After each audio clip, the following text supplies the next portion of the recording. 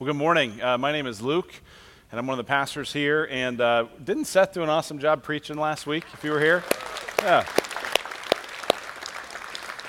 As he said, we're in this marriage series. He kicked it off last week, kind of talking about the story of marriage. And we're going to continue looking at some of that stuff today. But before we do, I have some fun stuff to talk about related to our Home Away from Home initiative. So Seth had just mentioned that we've been in this initiative to be able to build on the property that we own next door. And so we spent the last 4 weeks prior to this series talking about the kind of church God wants us to be. That we're building a house, and we've talked about what would it look like to be a family that really makes that a home. That Jesus has and is preparing for people who will trust in him a home, an eternal home, and the church gets to be a taste of that home. So 2 weeks ago, we invited those of you who are members and regular attenders to give and to commit. We asked you to give a one-time gift, as well as to let us know what you would give over and above your regular giving over the next 3 years. And so that's happened on that day, as well as some of you mailed some things in. And now is the day when we get to celebrate and announce to you where we are. Okay? So let me give you some context. Our goal, again, in terms of what we wanted to have in one-time gifts as well as commitments, our goal was $1.8 million, which would allow us to move forward on that project. Let me show you first, this is an incredible number, let me show you first what was actually given. So this isn't commitments, this is what has actually been given. Here you go.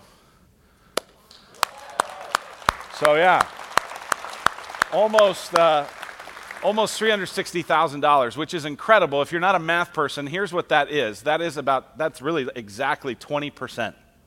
So 20% of the goal has already been given. So wow, that's so cool. So thank you for that. But then when we add to it what the pledges are and the commitments are, where does that get us? And so in order to share that with you, I want to invite up some folks from our church who have been part of this initiative. So will you guys welcome up all these people?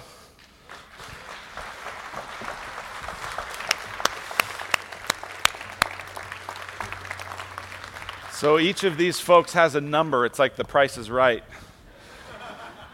I mean, we're not gonna make you guess what order they go in, but this is pretty fun. So this is just so cool. I love this. So we're gonna start at the end, and we're gonna work our way and see where we ended up. So go ahead, Cheryl.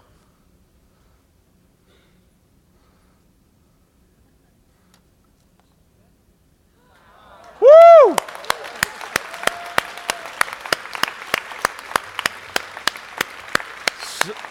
Yeah, way to go, you. That's awesome. I'll let these guys stay here for a second. So if you're looking at this, like they're different heights, you're like, what is it? Okay, so it's 1.799 million and some change. So here's what that means. That means that this number here is 99.95% of the goal. And yeah, that's really cool. But here's what I'll tell you. This number's actually wrong. Because at the last service I said, this means we're only $752 short. And I had 2 people come up after the service and say, I like hitting goals. Here's a check for $752. So we are now at $1.8 million and $752.06. So that is just really cool. And here's what's been so special for me. There's a few people that have been involved, a real small group of people that have been involved in counting and collecting and entering stuff into our database and all that sort of stuff. And as I've talked to each of those, because I don't know what everybody gives and has committed to this, as I talk to them, they all have had a sparkle in their eye. Because they are looking at these commitments. And they know that our church isn't filled up. I don't think anybody made a 6-figure commitment or gift. This is a lot of people doing what they can do, and you all doing what you can do. And that team being able to kind of see that and celebrate that has just been awesome. And I love it because God doesn't need our money, but he uses money to shape us and to form us, and that so many of you are part of this process with us is so cool. And if you haven't been, if you've been like, I'm on the fence, you might go, they don't need the money. We never needed the money. God has all the money. But you might need the growth. And so if you want to join in with us, it's you can grab a commitment card at the info desk and still be part of it. It's not too late, but there's a lot just to celebrate. So let's praise God, and let's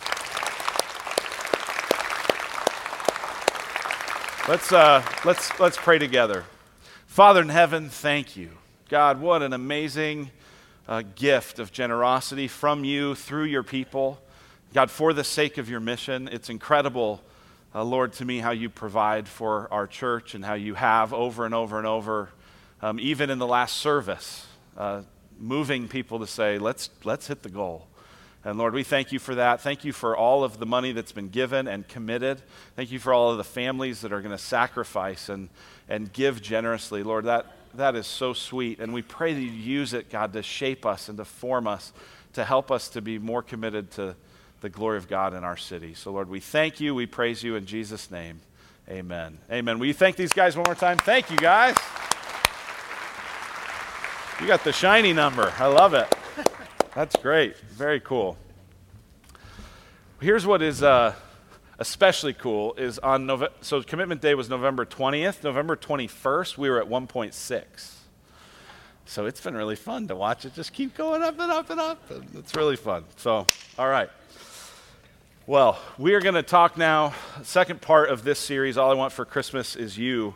And in a couple weeks, Molly and I are going to celebrate our 15th anniversary, which is kind of fun. Yeah. Polite applause. I appreciate that. 10 years from now, that'll be something really, really cool. But it's amazing because as I've been thinking about those 15 years, I realized there's so much that we didn't know 15 years ago. We got married. I was still a student at the University of Illinois. We got married and lived in married student housing, which we called the bomb shelter because it was like the apartment was half underground. And we were just happy to be able to live in the same place and be married, and it was incredible. And there's just so much we didn't know. We didn't know what kind of career path we were on. We didn't know where we'd live. We didn't really even know ourselves. You know, I feel like I'm just now as a 37-year-old getting to kind of figure out who am I. And at 22, I had no idea, let alone know who she was. And so we didn't know a lot. And the thing that we for sure didn't know, or at least didn't take seriously, was what is the number one threat to our marriage and to every marriage. And it's self-centeredness. Here's what Tim Keller says in his book, The Meaning of Marriage. He says, self-centeredness is a havoc-wreaking problem in many marriages, and it is the ever-present enemy of every marriage. It is the cancer in the center of a marriage when it begins, and it has to be dealt with.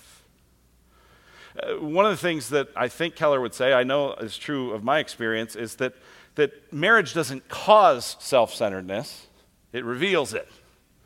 And you put two sinners together, two self-centered people together, and if they don't deal with that self-centeredness, it is a cancerous thing. It's going to destroy the marriage. And Molly and I didn't know that. We didn't, at least experientially for sure, know how dangerous self-centeredness could be.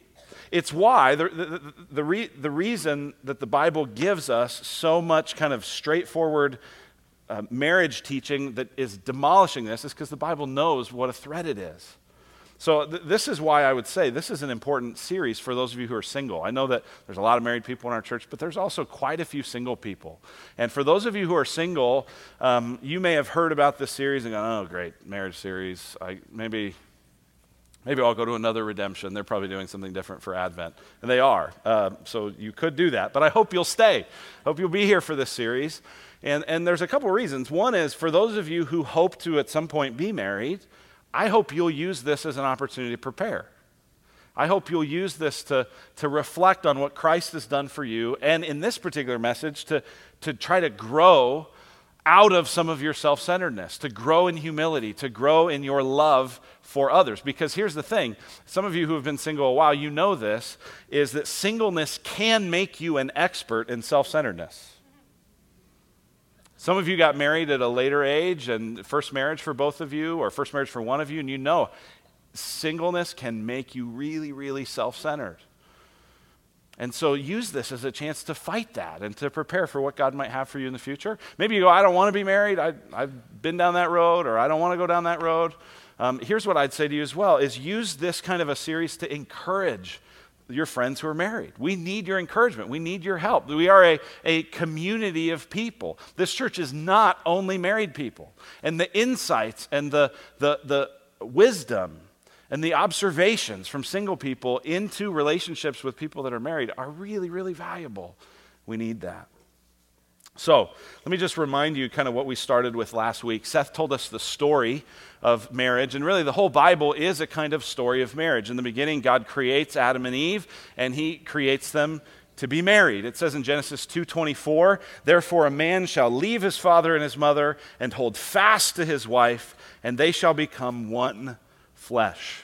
This verse really tells us the purpose of marriage is oneness. The purpose of marriage is intimacy, oneness between a man and a woman. That's what the purpose of it is. And this is actually the verse that the Apostle Paul and Jesus both quote whenever they talk about marriage. They talk about this. And so Seth showed us how God had created us in his image, these two people to become one flesh, but they sin, they rebel against God, what could be called the first act of spiritual adultery. And as a result of that, this oneness breaks down. Adam begins to blame his wife Eve for the sin rather than own up to his part of it. And that spiritual adultery becomes a kind of analogy that Seth showed us throughout the rest of Scripture, that God chooses a people and that those people continue to rebel against God, continue to commit spiritual adultery, and in the midst of that, God is still faithful. I love the part last week where he said that those of you who've experienced an unfaithful spouse, you have experienced something of the heart of God in a way that other people haven't. Because God has had people constantly love other things than him, and he keeps coming after us. He came after us with Jesus, and he promises, as we just celebrated a moment ago, to return. And so there's a sense in which the whole Bible is the story of a marriage, and it's in that story, through that story, that we now want to begin to look at what Paul says here about the roles of a husband and wife. What roles do we play? How do we do this to be able to live in a one kind of marriage? And so here's the big idea for today. We're going to, the outline of the sermon is really this sentence. We're just going to kind of work through each piece of it. So here's the big idea. Husbands and wives are equal before God with different roles, both of which are fulfilled through humility and sacrifice. Husbands and wives are equal before God with different roles, both of which are fulfilled through humility and sacrifice. So, first part of that sentence. Husbands and wives are equal before God. The scripture says this in Genesis 1:27. Here's what it says there. It says, "So God created man in his own image. In the image of God he created him. Male and female he created them." So Adam and Eve are both created in the image of God. They are equal before God. Now it's interesting, actually, when you think about how God created Adam out of the dirt and then Eve out of the side of Adam. Isn't it fascinating? A number of scholars have pointed out God didn't use Adam's foot to create Eve as though she were below him. He didn't use Adam's skull to create Eve as though she were above him. God created Eve out of Adam's side to say, you're to walk side by side, you're to be partners, you're to be shoulder to shoulder in the mission and calling that I have given you. You are equal before God. And if God says we're equal, that settles it. Amen? Now, here's the thing. Equal does not mean same. Equal does not mean interchangeable. Now, this is something that's interesting because in some areas of our culture, the culture understands this. The culture is actually kind of in line with what the Bible says. And yet in other ways, it's so out of whack, right? So the culture understands that equal doesn't mean same when it comes to, say, race, right? Red, yellow, black, white, all are precious in his sight. And yet, just because we're equal doesn't mean we're the same. Right, this is something I really want to share, particularly for those of you who are white. You will sometimes say, and I know you say that you mean this from a really good place, but you'll say, I don't see color. And what you need to know is that your brothers and sisters who are people of color are hurt by that. Because what it feels like you're saying is, you don't see me. Right? Imagine if I said, well, I don't see gender. Well, ladies, has gender been part of your life? Men, has being male been part of your life? Yeah. So if I say, well, I don't see gender, you go, well, you don't see me, because that's part of who I am. It's not the whole thing I am, right? And so when we say, well, I don't see color, we're saying, well, we're all just the same. No. We're equal in value, but we have different experiences. We have different backgrounds. We have different cultures. All of those things come and they form and they shape us. And so equal doesn't mean same. So we get that as a culture when it comes to race, but we're totally confused about it when it comes to gender. When it comes to gender, we just go, well, it's all interchangeable and let's all just use the same bathroom and whatever else. It just doesn't matter. There's no difference. And the scripture says, yes, there is a difference. We are equal before God, but different in role. Husbands and wives are equal before God with different roles, both of which are fulfilled through humility and sacrifice. So what does it mean that we have different roles? Well, that's what Paul talks about here in Ephesians 5. He talks about these different roles. He talks about how wives are to submit to their own husbands, how husbands are to love their wives, how husbands are to love their wives, how wives are to respect their husbands. Notice, he doesn't just say the same blanket thing, like, hey, there's no difference between men and women, just all treat each other the exact same. No, he doesn't say that. He says there are different roles. You're equal, but with different roles. Now, one thing that he uses to describe these different roles, you see in verse 23. He describes this analogy of a head and a body. Look at verse 23. For the husband is the head of the wife, even as Christ is the head of the church, his body, and is himself its Savior. So here, Paul uses an analogy. He says, listen, the husband-wife relationship is like the Jesus-church relationship. And in the Jesus-church relationship, Jesus is the head, and the church is the body. Right? So if you're new to Christianity, sometimes you'll hear people talk about the body of Christ, the body of Christ. You go like, what are you talking about? They're talking about the church. The church is the body of Christ.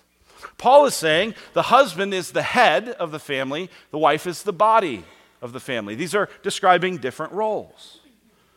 You go, gosh, well, I don't know if I like how that sounds. So let's finish the sentence.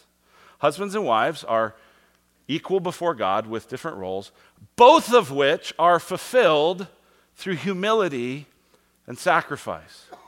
So equal before God, different roles, but we fulfill these roles, each of us differently, but also both through humility and sacrifice. Now, in order to really get the sense of this, we have to back up to Ephesians chapter 5, verse 18. So if you have your Bible, flip back to verse 18. And here's what the apostle writes there. He says, and do not get drunk with wine, for that is debauchery, but be filled with the Spirit. And go back a couple weeks ago, the third message in our Home Away from Home series, I talked about being a home, being a people empowered by the Spirit. We talked about this verse. But here's what Paul says happens if you're filled with the Spirit. If God's Spirit is permeating your life, notice the joy and the humility that results. Look at what happens. Be filled with the Spirit. Here's what will happen. Verse 19, addressing one another in psalms and hymns and spiritual songs, singing and making melody to the Lord with your heart. I read that and thought of Christmas Carol. Molly and I just went and saw Christmas Carol the other day over at the Hale Theater, right? Kick off our Christmas season. If you've ever seen Christmas Carol, at the beginning of it, everybody's singing. Everyone's got melody in their heart except for Scrooge. And he just walks around, bah, humbug. Right? But by the end of the show, he's skipping and he's singing. There's a melody in his heart. Right? Paul's saying that's what happens when you're filled with the Spirit. Your bah humbug goes away, and all of a sudden you have joy in your heart. Here's what else happens, verse 20. Giving thanks always and for everything to God the Father in the name of our Lord Jesus. So if you're filled with the Spirit, there's a melody, there's a joy in your heart, there's gratitude in your heart. And then notice the last thing. Verse 21. Submitting to one another out of reverence for Christ. So get this. Paul says when you're filled with God's Spirit, when God's Spirit is at work in you, there's joy in your heart that you didn't have before. There's gratitude in your heart that you didn't have before. And now you're humble. You're submitting to other people out of reverence for Christ. You're going, I don't have to have my way. I don't have to win. I don't have to be right. Let's do what you want. That's just what happens when you're filled with the Holy Spirit. But then he says, okay, now what does that look like in a marriage relationship? And so he continues, verse 22. Wives, submit to your own husbands as to the Lord. So wives, you want to be filled with the Spirit, right? Here's what being filled with the Spirit looks like. It means you submit to your own husband as to the Lord. Now, a couple things to notice there. Notice it doesn't say, wives, submit to husbands. It says, wives, submit to your own husbands. Nor does it say, women, submit to men. It says, wives, submit to your own husband. Right, ladies, you're going like, I definitely couldn't submit to all men because it's hard enough with one. And there's a lot of confusion about this idea, but I wanted to back up and show you, like, all Christians submit. All Christians follow. Because all Christians have been purchased by the blood of Jesus and have had hearts transformed toward humility. Now, the wife does this toward her own husband. And here's some things that this doesn't mean. Submission does not mean that a husband is the ultimate authority. A husband isn't the ultimate authority, Jesus is. Right? Paul even says that in verse 23. The husband's the head of the wife, but Christ is the head of the church, and the guy's the part of the church. Right? So he's got to look to Jesus. Submission does not mean that a wife is less intelligent or competent than her husband. Men, do I hear an amen? Right, some of you, like me, are married to someone way smarter than you. Like, I'm not a total idiot, but my wife is, like, really, really smart. She has a degree in math. She's forgotten more math than I've ever learned. Right, and she's wise. She went to a Christian high school, and the award she got her senior year was the Solomon Award for Wisdom. I mean, I am so out over my skis, it's not even funny. It doesn't mean that I'm smarter at all, that I'm the leader or the head of the home. So submission doesn't mean that she's less intelligent. Submission doesn't mean that a wife doesn't have independent thoughts or views. You're made in the image of God, ladies. You should have those thoughts and views. Submission does not mean that a wife doesn't seek to influence her husband. Because of the intelligence and the wisdom of wives, good wives often will say, honey, can we talk about that? Can we think about that? Can I give you some insight into that? Would you please, I don't feel like you're really listening to me right now. Could you listen to me? Right? That's part of submission. That's part of a godly marriage. And submission does not mean that a wife must obey her husband's command to sin. If your husband commands you to sin, tells you to sin, wants you to sin, you say no, because your ultimate authority is to Jesus. Amen? So wives, submit to your husband. That's what happens when you are filled with the Spirit. And what's interesting is none of this at this point would have surprised any of Paul's readers. But what comes next would have been shocking. What comes next is so not how the first century worked that it's amazing. Right? A lot of times people want to go, oh, the Bible, it's so regressive and it's so old-fashioned, it's so patriarchal. Wait till you hear what Paul's doing in this next part. Because up to this point, he's going, all right, here's how it works. The husband's the head, the wife's the body. Body, submit to the head. And everyone's like, got it. Why? Why do they go, oh yeah, I get that? Because the head-body analogy was used a lot in this Roman culture. Seneca talks about this. He was in the first century. Plutarch talks about this. And the way it was often used was of military or government. So the emperor was the head, and the people were the body. Or the general was the head, and the soldiers were the body. And the way it was commonly understood in the first century was that the head was superior. The head was most important. The head had to be protected at all costs. So the body had to do whatever it took to protect and keep alive the head, and the head had to do whatever it took to keep alive the head. The number one priority for both head and body was the head. It was not considered valiant for the leader to sacrifice himself. That was considered stupid because the head is so important. The other thing is that it was not at all thought that the head should love the body. Right? The emperor didn't have an obligation to love the people. He might show them mercy. The general didn't have an obligation to love his soldiers. He might be kind to them, but he didn't have to be. Right, here's how we see that. We see this in a quote by Aristotle. This is 300s BC. He says this. He has this same idea in his mind. He says, "For it would be ludicrous if one were to accuse God because he does not return love in the same way as he is loved, or for a subject to make this accusation against a ruler. For it is the part of a ruler to be loved, not to love." Now get this. We've heard that God loves us so much that we imagine God owes it to us. Aristotle, Seneca, Plutarch, all these first century thinkers, they didn't think that. Yeah, God owes you diddly squat. You owe God love. He doesn't owe you love back. You should sacrifice for him. He doesn't sacrifice for you. Right? That's ridiculous. Like, you can love the ruler, but he doesn't have to love you back. That's what Aristotle's saying. So up to this point, Paul's saying, hey, Christ is the head of the church, we got the body. The husband's the head of the wife's the body. And we're going, yeah, I got it. And then Paul turns that whole thing upside down on the basis of the gospel and the kingdom of God. Look at what he says in verse 25. He says, "Husbands, love your wives." What? Head doesn't have to love the body. The body's there to love the head. Not in the gospel. "Husbands, love your wives as Christ loved the church and gave himself up for her." What? Do you see this? Do you see how transformative the gospel and the kingdom of God is?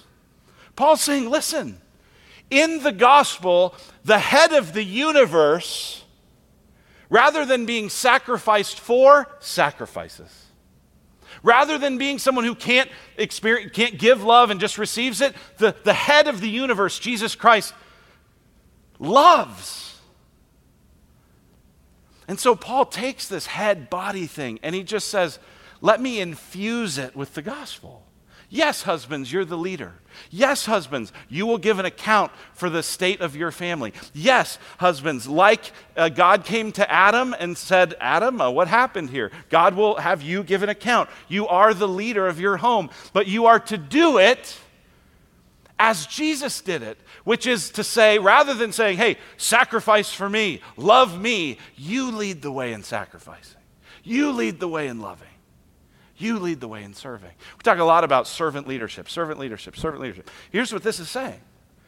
This is saying you're not called to be a servant leader. You're called to be the lead servant. Seth asked last week at this service, in your marriage, who's the suffering servant? What this is saying is that the husband should be. Yes, the wife has to support. Yes, the wife has to submit. Yes, there are these moments where, push comes to shove and the wife follows the leadership of her husband. But the leadership of her husband is turned totally upside down from how the world thinks, right? The world thinks, and all of these first century people would have thought, the way you have honor in a culture like this is you exploit weakness. You take advantage of weakness. You do whatever you can to be strong and to be big and to be important. And Paul says, if you do that, you're not like Jesus, and you're going to ruin your marriage. Paul says, no, love the way Christ loved. This is why we just keep hitting. I mean, every week, I just keep up. Okay, we're talking about love again. Why? Because that's what this is all about, right? So it's saying, yes, husbands, you're the head. Yes, lead through love. And what is love? We talk about this a lot. Love is the willing self-sacrifice for the good of another that does not demand payback or that the person is deserving. Why is that a good definition of love? Because that's how Jesus loved us. So that's how we love. Here's what Michelle Lee Barnwell says. She's a scholar at Biola. She says, in Ephesians, the husband Christ creates intimacy by caring for the wife church as much as he does for himself, and so provides the nurture and care that is necessary for an intimate union. Whereas as a result of his sin, Adam identified Eve impersonally as the woman whom you gave to be with me. Now the husband who is in Christ considers the woman as his very body and is willing to give himself up for her rather than trying to save himself by blaming her. Do you get this? Adam said, I'll be the head, and when things go wrong, I'm blaming her. That's the first Adam approach to marriage. I'm in charge. This is about me. When it goes wrong, it's her fault. Blame her.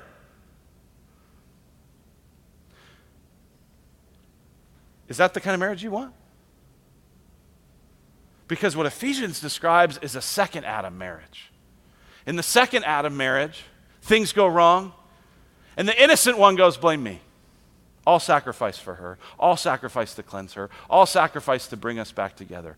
Do you want a first Adam marriage or a second Adam marriage?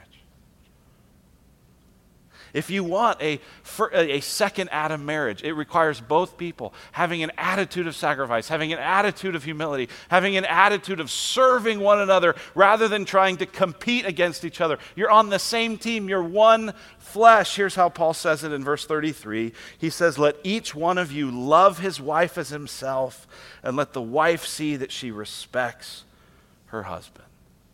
That's what a godly marriage looks like. All right, but what does that really look like? If we were to kind of think through some of the implications of this, and I could go for a long time on this, but I'll keep it brief. What does this look like first? Here's what it looks like for husbands and wives together. I think it looks like praying for your spouse with gratitude. Do you pray for your spouse? You go before the Lord and say, Lord, bless them, keep them, make your face shine upon them, and give them peace so that the world would know that you're God. God, would you work in my wife's life? Would you work in my husband's life? God, would you lead them? Would you guide them? Would you be Lord of their life? Do you pray that way for your spouse? And do you pray with gratitude? I'm not just talking about the Thanksgiving, I'm thankful for my family. Everyone is. Do you pray for her with thanksgiving? You go, well, I don't have much to be thankful for. Then you really need to. Because here's what happens. When you start thanking God for stuff, you start seeing things in a new way. You start realizing how everything you have is a gift of God's grace. We have to pray for our spouses with gratitude. Here's a second thing. Husbands and wives, you want to do this well? Commit to go to church every week. Commit to come to church every week. Now, I know kids get sick, and I know there's vacations. I'm not here every single week. I get it. But I'm here just about every week. You're like, well, you work here. Yeah, you should join me. Come to church every week. Actually, let me rephrase this. Come to church at 5 every week. And we'll really build something special together, all right? Why, what does this have to do with marriage? Oh, you just wanted me to come to church. No. Listen. This whole year of sermons has been leading us to be able to embrace the humility that Ephesians 5 is calling for. I just wrote in 2 sentences a summary of all the things we've studied this year as we looked at the book of Judges and Titus and Psalms and the Sermon on the Mount. Here's my 2-sentence summary of that. Don't live for yourself, Judges, but be zealous to do good works, Titus. Humble yourself honestly before God, that's the Psalms, and embrace the reverse values of Jesus' kingdom. That's the Sermon on the Mount. If you do that, you're ready to submit. You're ready to sacrifice. You're ready to be humble. You're ready to lead in love. So why do I say come to church every week? Because nowhere else is shaping you in these directions. Unless you're a serious like self-feeder, self-seeker, and you podcast, and you listen to stuff, and you do all these things. The rest of the noise in your life is telling you the opposite. It's saying live for yourself. Be zealous to do what makes you happy. Who cares about God? And embrace what the world says is good. Day after day, commercial after commercial, jingle after jingle, over and over and over and over. You better come to church, or you're never going to be shaped this way. People go, oh, well, we're busy. Yeah, and you're going to be in a world of hurt in your marriage in about 8 months. Pray for your spouse. Commit to go to church. And husbands and wives, invite relationships that challenge your self-centeredness. You got to invite this. You got to ask people. I have a number of people I've gone to. I've said, hey, Here's the proverbial keys of my life. You have permission at any point to call me on my sin, to call me on my selfishness, to call me on my pride. You got to do that because most people aren't going to do that, and the people who do, you don't want them as friends.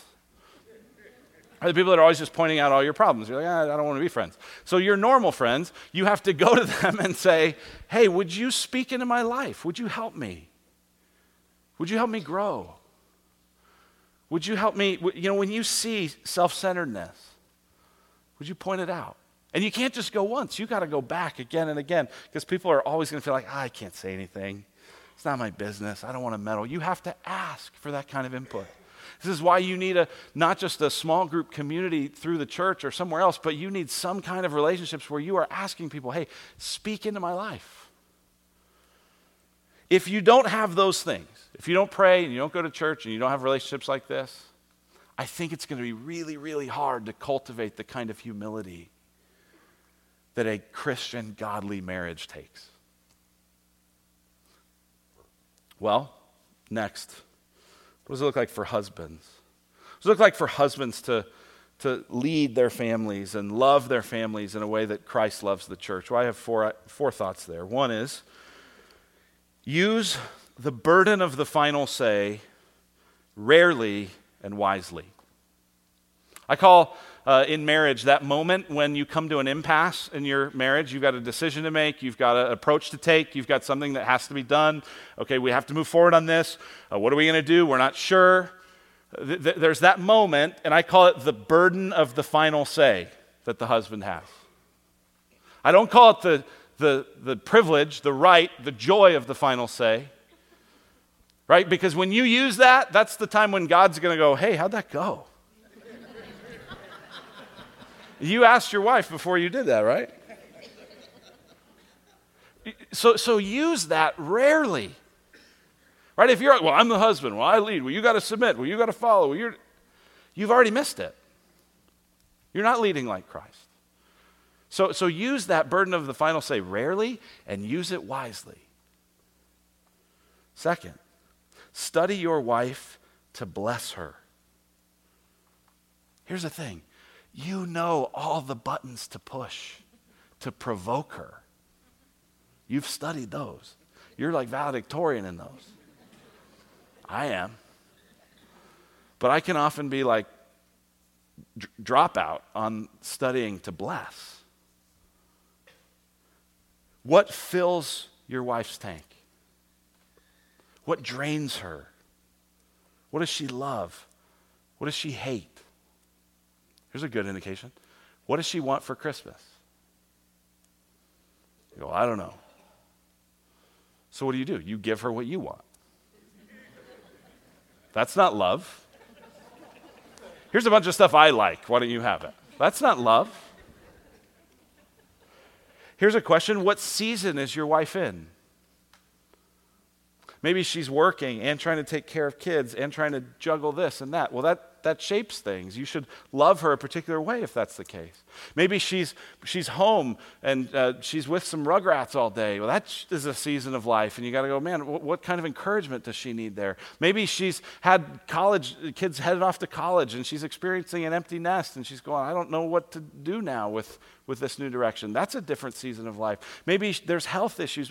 What season of life is she in? What kind of encouragement do you need? Husbands, study your wives. This is what it says actually in 1 Peter 3. In 1 Peter 3:7, Peter just has one verse for husbands. And it's so hard that he only needed one. Here's what it is. Husbands, live with your wives in an understanding way. That doesn't mean just be patient. That means study her. Live in a way that you understand her. Live with your wives in an understanding way, knowing what makes her tick. And then the rest of the verse is terrifying. The rest of that verse says, live with your wives in an understanding way so that your prayers may not be hindered. You know what that's saying? That's saying that if you live with your wife in a way that's like, la, la, la, that when you pray, God, I really need your help. God goes, okay, la, la, la. I'm going to treat you the way you treat your wife. You ready for that? Study her to bless her. You're on the same team. You're together. Care for her in that way. Here's a third thing.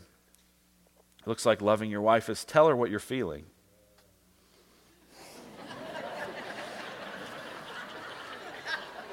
Amen. As the man groans over here. I have in my notes, will feel like death. That's what it sounded like over there. Tell her what you're feeling. Now listen, I know that some of this is like, some guys wear their emotions on their sleeves, most don't. Right? And you go, it's going to kill me. What are you feeling like? I'm like dinner. I don't like some guys, you don't even have that as a category. Okay? And here's the thing. Dying to yourself says, I'm going to figure out how to have that conversation with her. I know a number of people, men and women, that here's what it looks like. It looks like printing out, you can find this all over the place on the internet, print out a list of feelings and look at it and go, I'm feeling that one. I'm feeling that one. You go, gosh, that sounds like it's not going to be fun. No, it isn't. It's dying to yourself. It's loving her. It's giving yourself up for her. You go, well, she should just figure it out. He should just figure it out. Okay, Adam. That leads us to this last question. I already mentioned this. Do you want a first Adam marriage or a second Adam marriage? Guys, we got to ask that question. Are we going to live a marriage that she's just constantly dying for us because we're throwing her under the bus, or are we going to die for her? The resources for that come through Christ. Here's what this looks like, I think, for wives. And just to let you know, I emailed a number of women who I respect on this and said, hey, what do you think this looks like? Because I have some ideas, but I'd rather hear from you. And so everyone on this list came from godly women in our church. First is this: speak well of him to others. That would have been on my list too. Because I overhear a lot of people, right? I'm at coffee shops studying, or I have meetings with people, or I'm at the gym, whatever, and I hear so many people, and it's both men and women, but it's usually women. And they're talking about what an idiot he is, and how stupid he is, and all the dumb decisions he made, and I just think, that is so disrespectful. And I think it makes the woman complaining look so ugly and small. It's so dishonoring to the Lord. Speak well of him. You go, well, I don't have anything nice to say. Okay, let's go back to pray for your spouse with gratitude. And you do that for a while and you'll have something nice to say. Here's the second thing. Don't compare him to other men. A number of the women I asked all said this. Don't compare him to other men. You compare him to other men, that will make him feel so disrespected. That'll make him feel like, why? You didn't marry other men, you married me. Right, ladies, how do you like it when your husband compares you to someone else? Not at all, right? Same thing the other way. I remember early in our marriage, I told Molly, I said, listen, honey, you did not marry your brother, Jacob. When things break at our house, I'm going to have to call somebody. I know you'd like me to be able to fix it. I can't do it. I can't. I'm not Jacob. I'm me. And so don't compare to other men. Number 3, remember you made vows to him, not your children. You made vows to your husband, not your children. Right? We tell our kids this all the time. Hey, you are out of here in a few years, and we are going to be together. And our first loyalty is to one another. We made vows to one another. We didn't make vows to you. And last, choose to trust him or trust God to guide him. I love the insight of this. This woman is saying, hey, choose to trust your husband. There are going to be times when it's difficult. There's going to be times you're like, I don't think this is a very good decision. Choose to trust him. And if you go, I don't know if I can trust him, then choose to trust God to guide him. Let your trust in God rule over your feelings of fear and your feelings of insecurity and your worry that is going to make you complain and gripe and second guess. Let him feel your support. Let him feel your trust. Let him feel your love and see what God will do through that. So I look at all this. I think about all this. Here's what's amazing. What God wants, what your children need, what will make you happier, and what will display Christ to the world are all the same thing. They are men and women, husbands and wives who are fighting self-centeredness, humbling themselves because they've been loved by Christ and loving one another that way. Let's pray.